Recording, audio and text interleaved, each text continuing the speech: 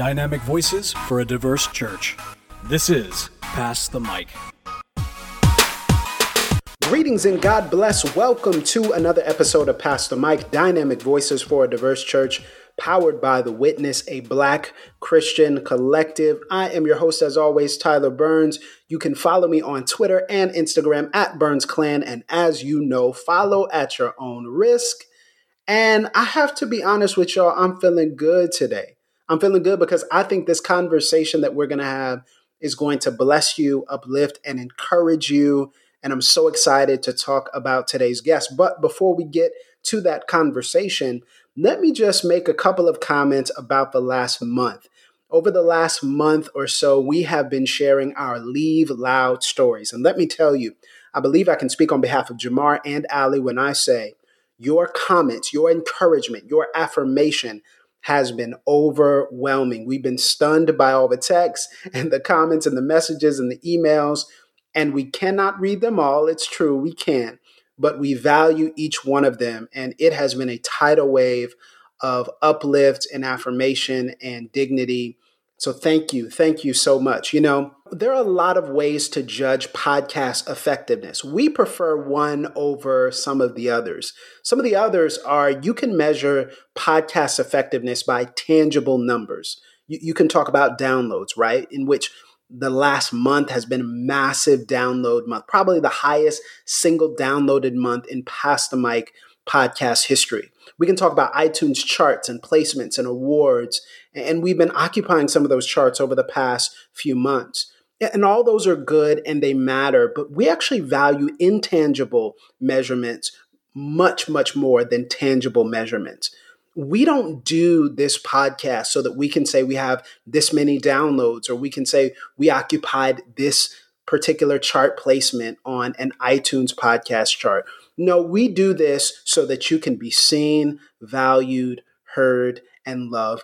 We do this for you, Black Christian. We do this for you who is wondering how to tell your own Leave Loud story. We do this for the people who feel like they're stuck. We do this for the people who feel as though no one has ever put words to their experience. We do this for you. We do this so that you can know that you're seen. And if we can see you, how much more does God see you? I hope you realize that Leave Loud is all about you. And this really was the first phase of Leave Loud. We have so much more to come. And I'm excited to get into what's next. But we don't just want to hop to what's next. We don't just want to hop to all of the resolution. We want to sit in the pain and the lament and the frustration, because many of us have been sitting in it for so long. We need to hear it validated. So more to come from Leave Loud, but I'm excited about today because we have a special guest. The Black liturgist herself, Cole Riley, is joining us today. You know, in every generation, there are some people, there are just a handful of people that shape the future of the church, that shape how an entire generation of Christians thinks about faith, thinks about the Bible, thinks about themselves. And I believe that Cole Riley is one of the handful of people that is shaping that conversation, that is shaping the very future of Black Christian expression and experience. She is the founder and writer of Black Liturgies. That is an Instagram account. It is a project where she shares words every single day, a liturgy of sacred welcome, a space of dignity, lament, truth-telling, healing, rest, and liberation.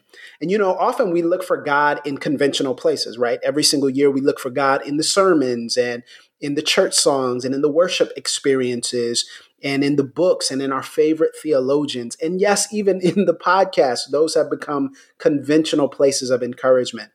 But I believe that sometimes God will meet us most powerfully in the unconventional places. And who knew that a Instagram account with just a few hundred words every single day could be so affirming, so healing, so necessary. So we are indebted to Cole Riley in Black Liturgies for her work, for her example, for her leadership. And I want to encourage you to go and follow her. I want to encourage you to go to blackliturgist.com, find out how you can support her incredible work. I also want you to read some of the prayers, the special prayers that she crafted just for us over here at The Witness. I'll share some of those links in the show notes. And I hope you enjoyed today's conversation as much as I did. It caused me to dream. It caused my heart. I felt like my heart was getting bigger even during the conversation. And I just appreciate Cole so much. I believe after this interview, you will as well. So without further ado, take a listen to this special conversation that I have with my friend Cole Riley right here on Pass the Mic.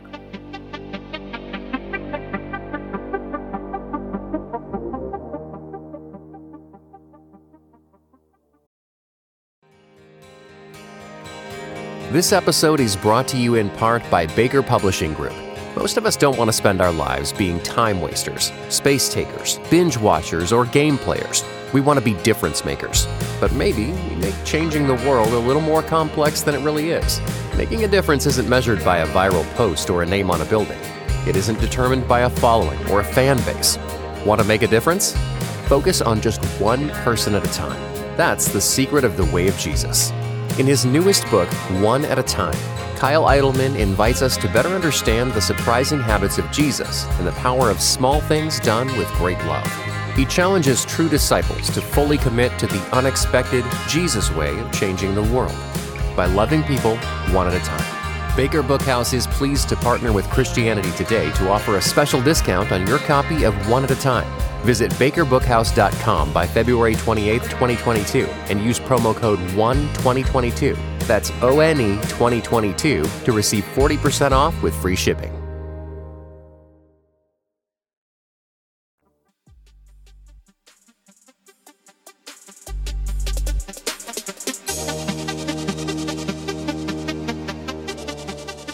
Well, Cole, thank you so much for joining us here on Pass the Mic. It's an honor to have you here. I'm glad to be here. Thanks for having me.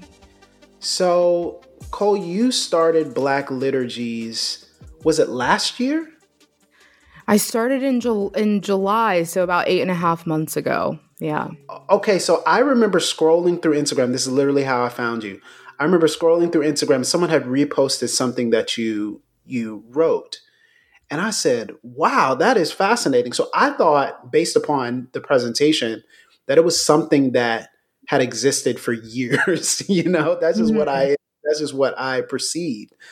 But you started it in the midst of a pandemic, in the midst of, this pervasive run of Black death and all kinds of things that are plaguing Black Christians and the Black community. What was it like starting this in the middle of all of that? Yeah, it was comforting. It was more comforting than I expected it to be. I mean, I never, imagined Black Liturgies gaining the kind of traction that it has, the audience that it has. So I was just hoping to connect with other Black people who liked liturgy, and I was thinking if there were 12 of us, who were like in this thing, and we could form kind of a micro community, and it kind of very quickly blew up, as they say. It kind of took on a life of its own in a way, in terms of me feeling like I had the capacity to post pretty much daily. I was really surprised that I had that energy in me and that excitement in me. But it was also very difficult to feel like my grieving, in a way, like that my grieving was maybe being consumed at times, or that Black grief and rage was being consumed at times. Wow. And you mentioned the daily expression of this as well. And that's something that we often don't think about, that you have to go through this on a daily basis. And this is coming out of your kind of the well of your own personal life and your own personal spiritual journey. When did you think, oh, okay, I can actually do this on like a daily basis? Or have you questioned whether or not that's something you want to continue doing in the future? I have definitely questioned it. I've in just thinking, I don't want to just say things to say them. And I've had a lot of people say, there's like beauty in repetition. So if you say the same thing more than once, that's, nothing to sneer at. But at the same time, I think my ideal is to have more than just me contributing written prayer to the space. Like that's my long-term goal, is to have more of a small community creating them, so that it's not any one person's responsibility daily. I think that Yeah, would be really healthy. yeah, that makes so much sense.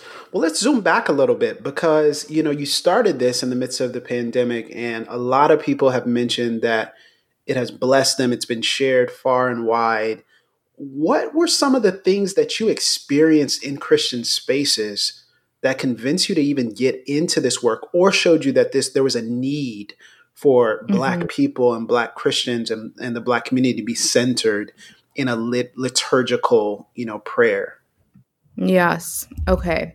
Well, a little as far as Christian spaces, a little about me. I wasn't raised in the church or in any particular religion. But in college, I really got swept up in a predominantly white campus ministry organization and a Mm, predominantly white church. And it took about 3 years of being tokenized, of a lot of friendship and like goodness, of course, but also 3 to 4 years of being tokenized, of worshiping white historical theologians that actually hated me and my skin, mm, before I began to sense a longing in me. And you know what it was? I was going back and forth between college and home, which couldn't have felt further apart in terms of race and privilege.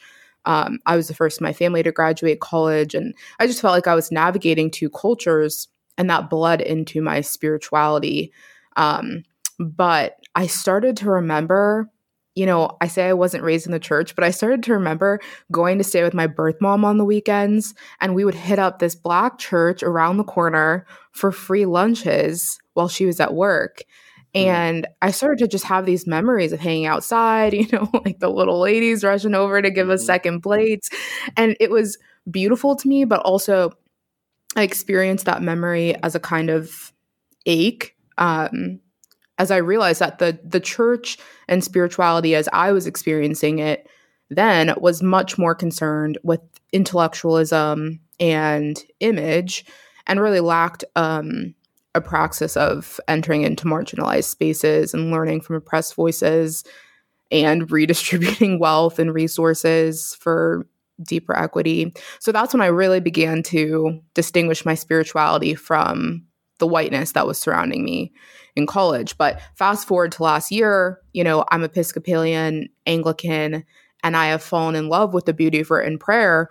mhm, But as I began to contend with the murders of Ahmaud Arbery and George Floyd, and the resurfacing of the murders of Breonna Taylor and Elijah McClain, it became clear to me that for all my love of liturgy and historic Christian prayer, these words written by white men that I was encountering just weren't capable of speaking to my present moment or my Blackness in the way that I needed them to.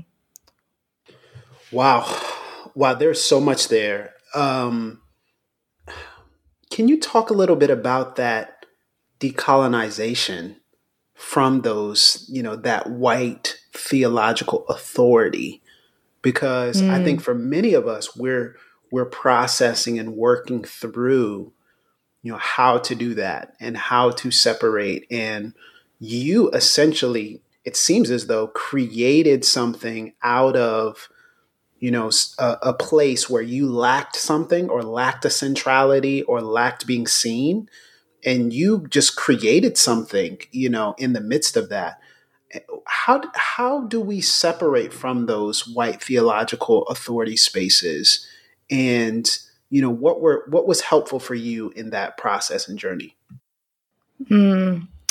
Yeah, I think back then I didn't have the language or community to, you know, articulate it as a deconstruction and reconstruction moment. And I really kind of grieve that, that I did feel in many ways that I was doing it alone and had this kind of Christian loner complex. And I found refuge in a lot of teaching um, in Black people who had come before me. I tell students, like, if you can't find a mentor as you're waiting, who can mentor you from the grave? If you're able to have educational access to do that, like, who can you read? And so I studied English. I'd been reading a lot of Toni Morrison and thought, like, this is a spirituality, whether or not Christians embrace this as a spirituality, or the Christians that I know is a different thing. But if you have read Beloved, and you have read that scene of baby Shugs in the clearing, there is something really healing and something that feels like a spiritual home there.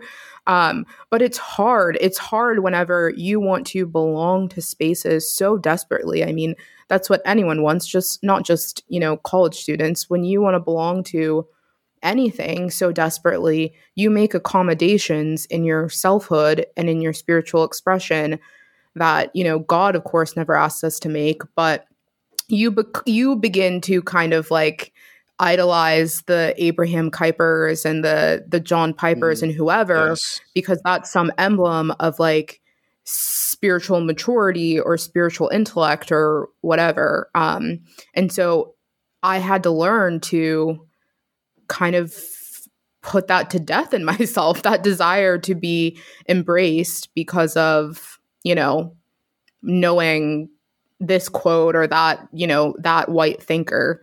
But it's a hard process. Wow, that is a word. That is a Selah moment. You mentioned, the need to belong and to feel like you're part of the space, and being connected to the space and being aware of the latest theology. Did you feel that pressure explicitly, or was that something, because I've seen it's different for different people.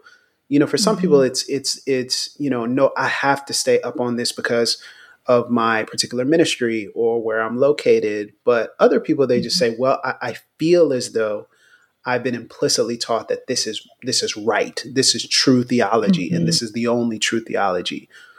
Do you identify with either of those, or was it something else for you? I absolutely identify with the latter part of what you said, of just feeling like this is the right way, because my parents weren't religious and I didn't grow up going to church or in the Black church. I'd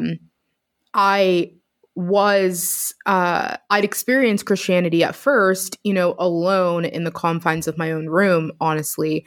But then when I started to go to church and operate in these white Christian spaces, I thought that I guess I kind of equated my experience in the classroom, being the only one in my family to go to college. It was like, I'm learning all these things in the classroom and I have to believe them, and this is growing me. And I kind of mapped that onto my spiritual experience, because it's like, oh, I went to college and I'm gaining all this spiritual knowledge and this is what I should believe. And like, this is some enlightenment.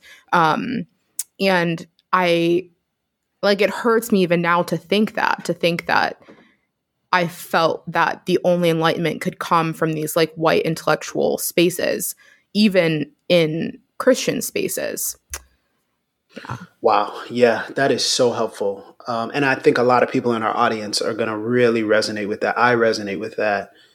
Who are some of the other helpful voices that you found, whether beyond the grave or currently living, that you found some safety in, that you were able to feel seen while you were reading, while there was, this unique spirituality, even in the fiction work, as you mentioned, Toni Morrison, and others. Who are some other really safe, dignifying, affirming, helpful spaces for you? Absolutely. James Baldwin, just I don't know, to this Mm-hmm. day, just Mm-hmm. even the sound of his voice feels Yes. like an experienced miracle to me. And so James Baldwin, Zora Neale Hurston, but then I also began to look to my friends and my family who weren't Christian, who were from back home, and maybe couldn't articulate their spirituality or wouldn't call it Christian or whatever, but had taught me things about the world and how people were meant to be seen and how to experience life. My parents taught me that. My dad taught me how, someone should speak to me. And Mm. so I started to kind of, I don't know, absorb that into my spirituality, or rather believe like that was forming me, that had formed me spiritually, even if they didn't know that it had. I don't know if that makes sense or if that Oh, that makes resonates a with you. ton of sense. Yes, that resonates. Wow. And that is, I think that is also something, a necessary word for us to hear as well. You know, your your rise to this platform and your voice through, Black liturgies has been meteoric. I mean, you said earlier, it blew up. And for lack of a better term, that's true. For lack of a better phrase, that's what you're Hmm. experiencing. Before we get into what that means for Black Christians and for you, what does that mean for your personal life? How do you deal with that? Because I can imagine that is jarring. You still have work you have to do. You have family. How do you even deal with that? When did you wake up and you realize, oh, okay, I may have to shift some things around. I may have to operate differently, change my rhythms. What is that like? Hmm. It was definitely within the first month.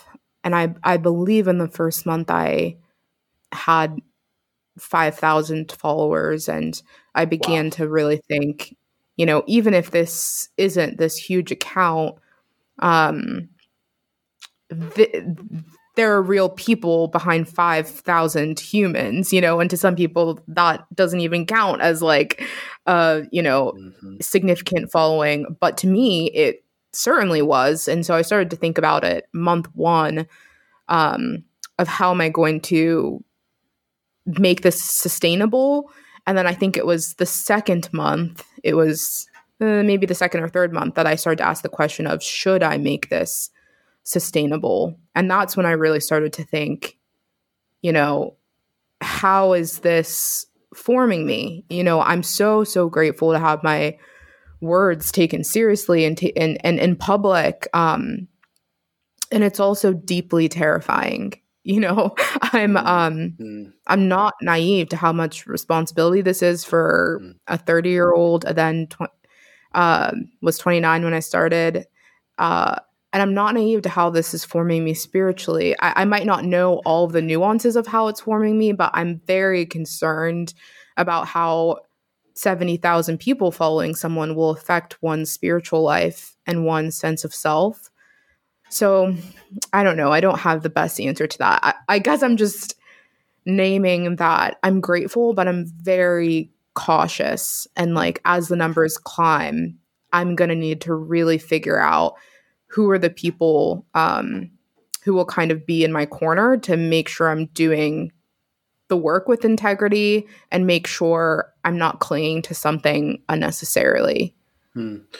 No, Yeah. that is a great answer, and here's why. And the reason I asked you that question is because I think what I've noticed more from people in our general age group who are starting to have this meteoric rise is an intentionality towards soul health and care, Mhm. and a Mhm. a pretty firm rejection of this trend of celebrity Christianity that marked previous generations, and we're not above it.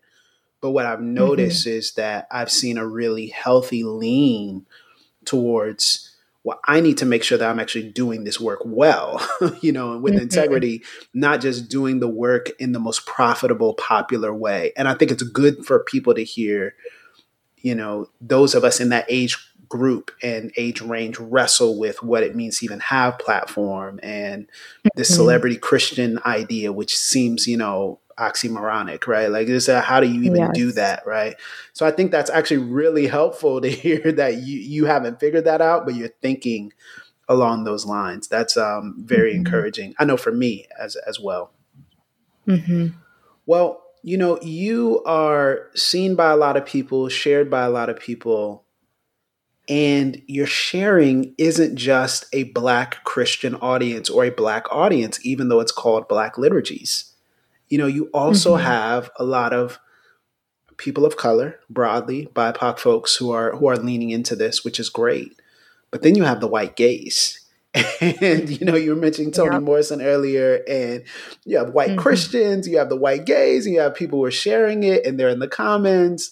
What is that like? How does the white gaze, and particularly interestingly enough, the white Christian gaze, lean in and affect a Black project like yours? Mhm. Yeah. Tyler, I have very complicated feelings on it. Hmm. I absolutely didn't expect it. I thought, why would all like when first started happening, which wasn't the first few months. It was like maybe like the fourth, fifth month into it. When it first started happening, I was just thinking like, why are all these white people following an account called Black Liturgies? Like, Hmm. what is happening? And I think there are, those white voices that I've interacted with on my page that I feel like are there to learn and do the work and like be a person of solidarity. But, even today, my post today, someone commented something, it was about rest. Because we're coming off of a week of a lot of public racial trauma. And a white woman was like, well, how do I deal with rest if rest is a privilege for so many? And I was just thinking, oh, I just do not have the space to explain to you that like this post isn't about white rest. Um, Hmm.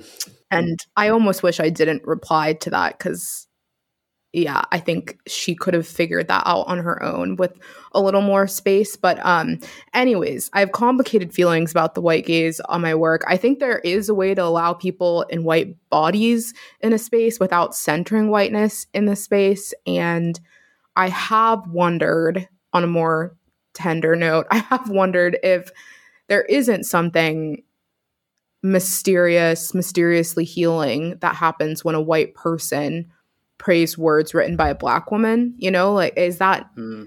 Hmm. not some kind of spiritual miracle fixing the cosmos? I don't know.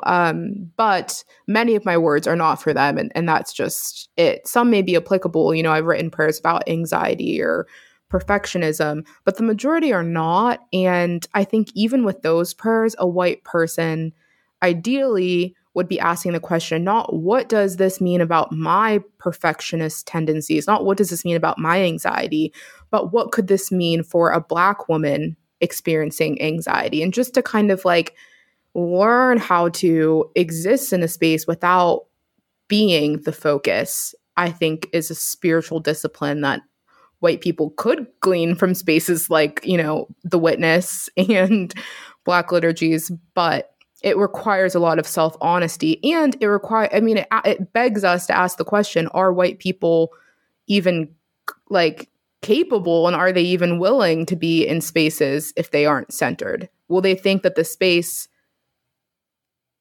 is prohibitive or something in some way if they're not at the focus?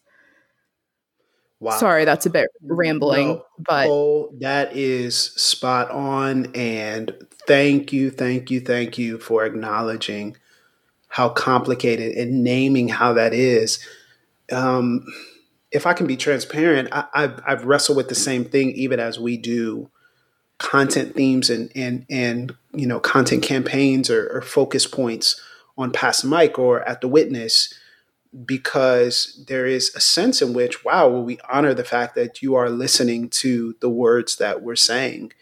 And mhm, it's not that we want you to stop in any regard, but it also knowing that you're listening, it does something, right? Like it's like, mhm, oh, okay, well, well, now in the back of my head, I know that you're listening, right? And what does that do for me? And how do I heal well enough to not let that change what I say to my people and to my audience? Mm-hmm.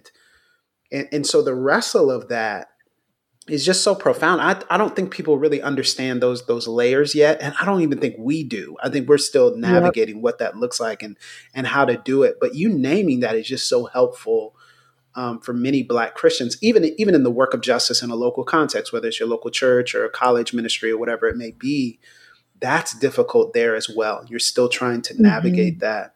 But we're talking about centering Black Christians a lot here at the Witness. And as we think about Black Christians, one of the things I appreciate so much about your work is how you're able to see things, that the layers of what we are facing, and what you're able to name the layers of our emotions, and also the layers of, the traumas that we've experienced. And so, what do you think about this moment broadly for Black Christians beyond just racism? Because I think that's just so simple and Mm-hmm. easy to say, and it's frankly getting lazy just to say, okay, well, we're facing racism. Well, yes, we know that, but Mm-hmm. what else are we encountering, and what are some of the things that you're noticing in your work? Yeah.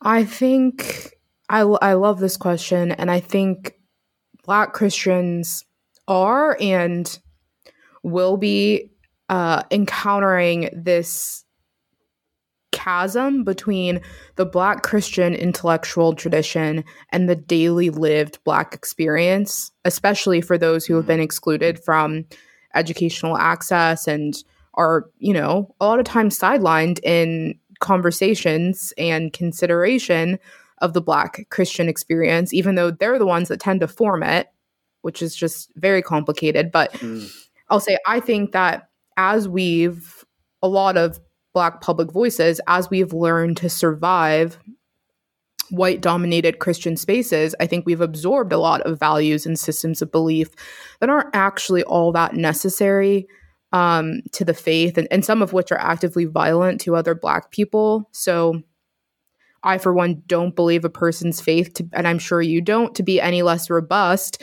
and beautiful based on whether or not, they know the term ecclesiology or can recite a mhm. creed. Right, right. But we sometimes demand that of each other publicly, which is very exclusive.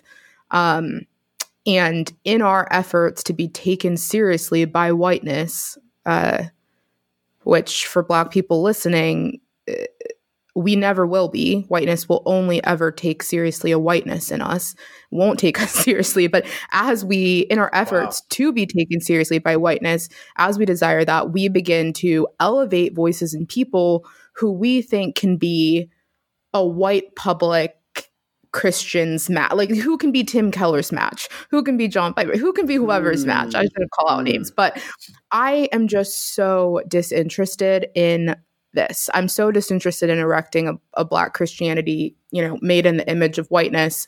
And I want to be careful here because I know this could sound, Black people where I'm from, which I should name is not a suburb or wealthy area.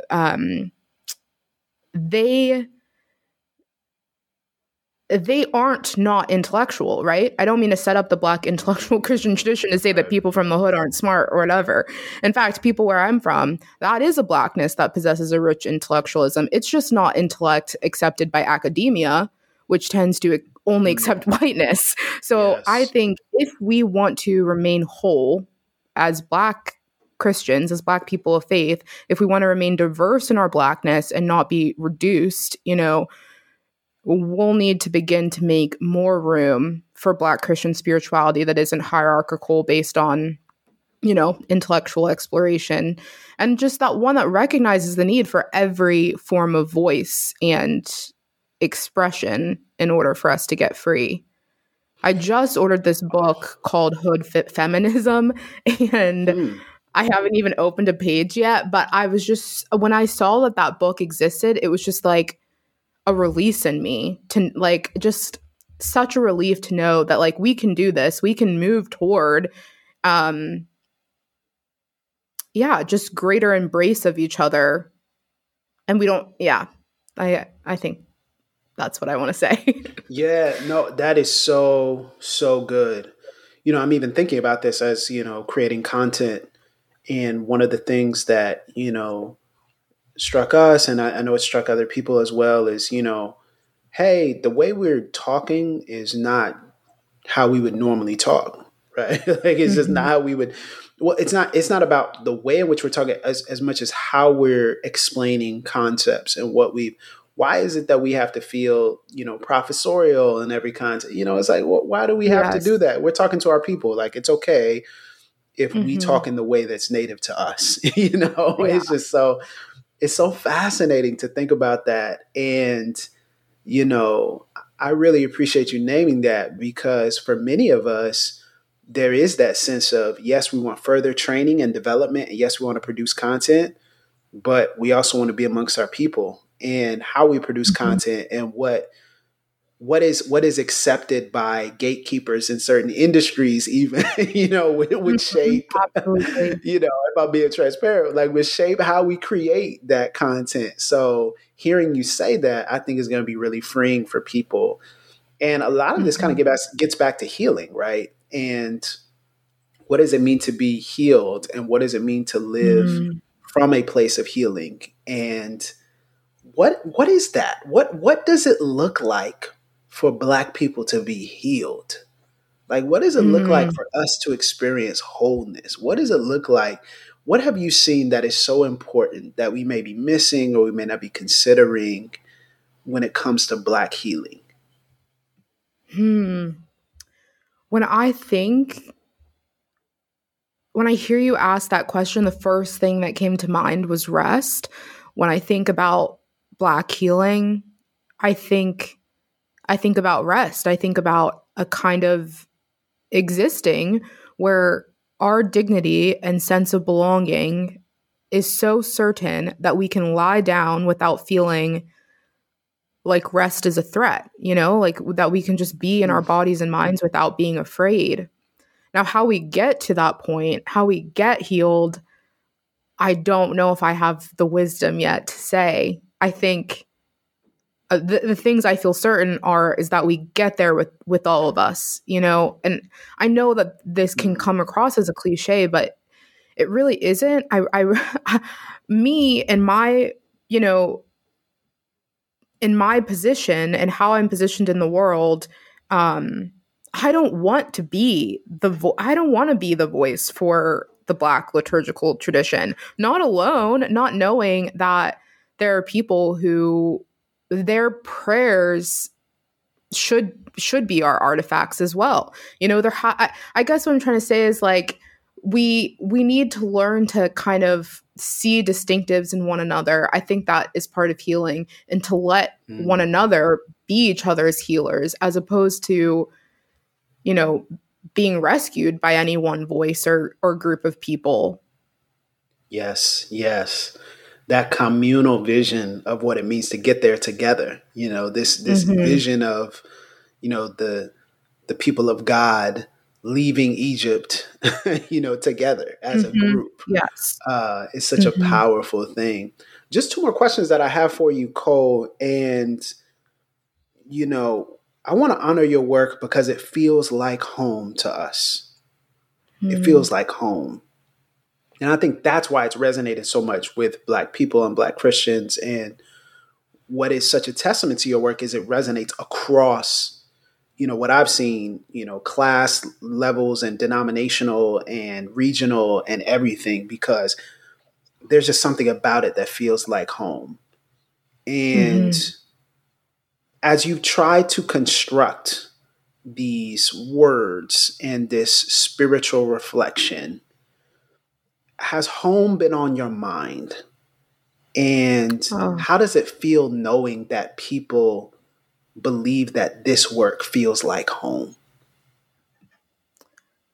Um it makes me emotional even just hearing that language and hearing that question asked, because it does make me think of home, not Black liturgies itself necessarily, but it makes me remember just so many years of feeling like I didn't have a spiritual home, and so many years of feeling the weight of what I've missed and not being raised in the Black church, and just feeling kind of like I was wandering a bit, if I'm honest. And so when you use the language of home, it's incredibly healing, because I think Black liturgies, people always thank me so much, and often I say, like, no, truly, I'm grateful to do it. I'm grateful to be able to do it, to have this community forming. And I never in a million years thought I would like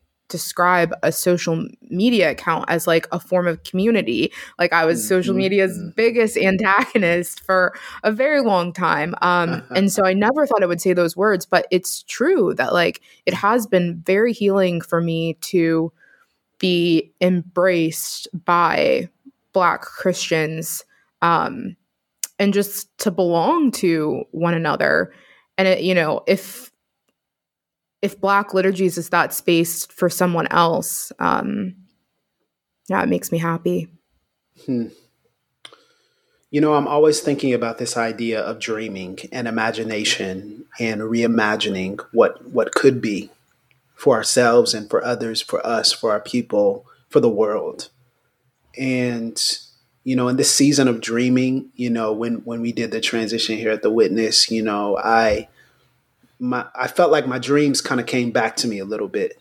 And I felt like I found myself daydreaming more than what I had before.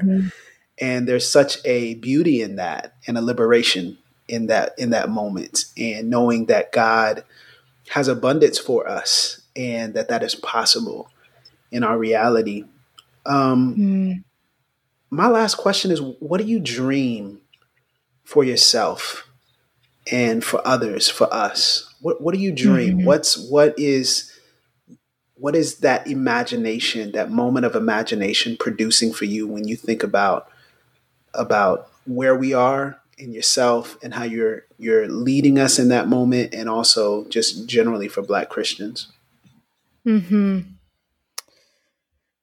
I think most recently, I and so many others have been very moved by the Leave Loud campaign the Witness is doing. And Tyler's not making me advertise this or say this. It's truly, it has been something on my yeah, for you listeners, this isn't prepped.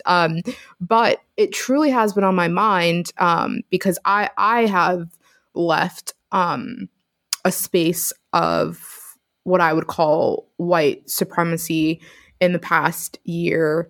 And so when my current dreaming has been that Black Christians would be empowered to leave those spaces that are not honoring, that are past the point of their responsibility.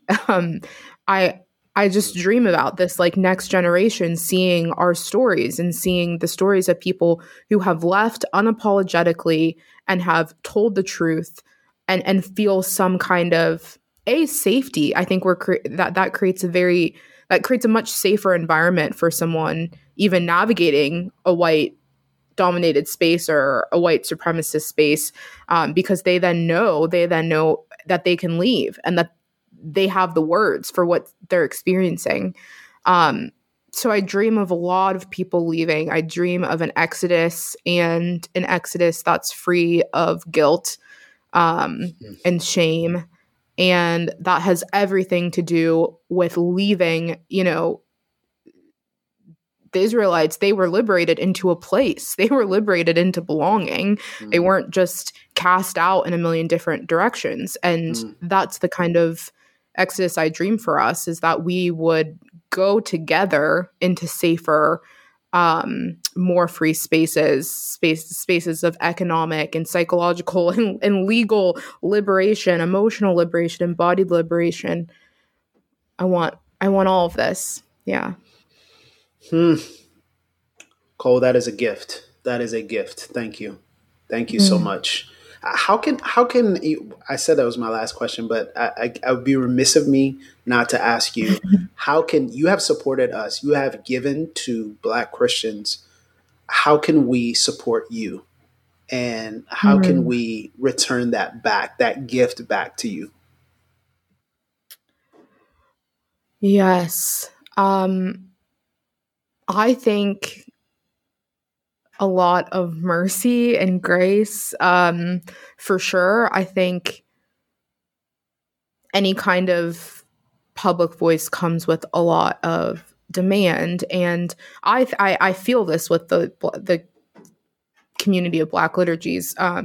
But I think the greatest gift anyone can give me is like an acknowledgement that, we're young and we're figuring it out and we're going to change. And I'm already dreaming of these future scenarios where I am not, where I do the wrong thing.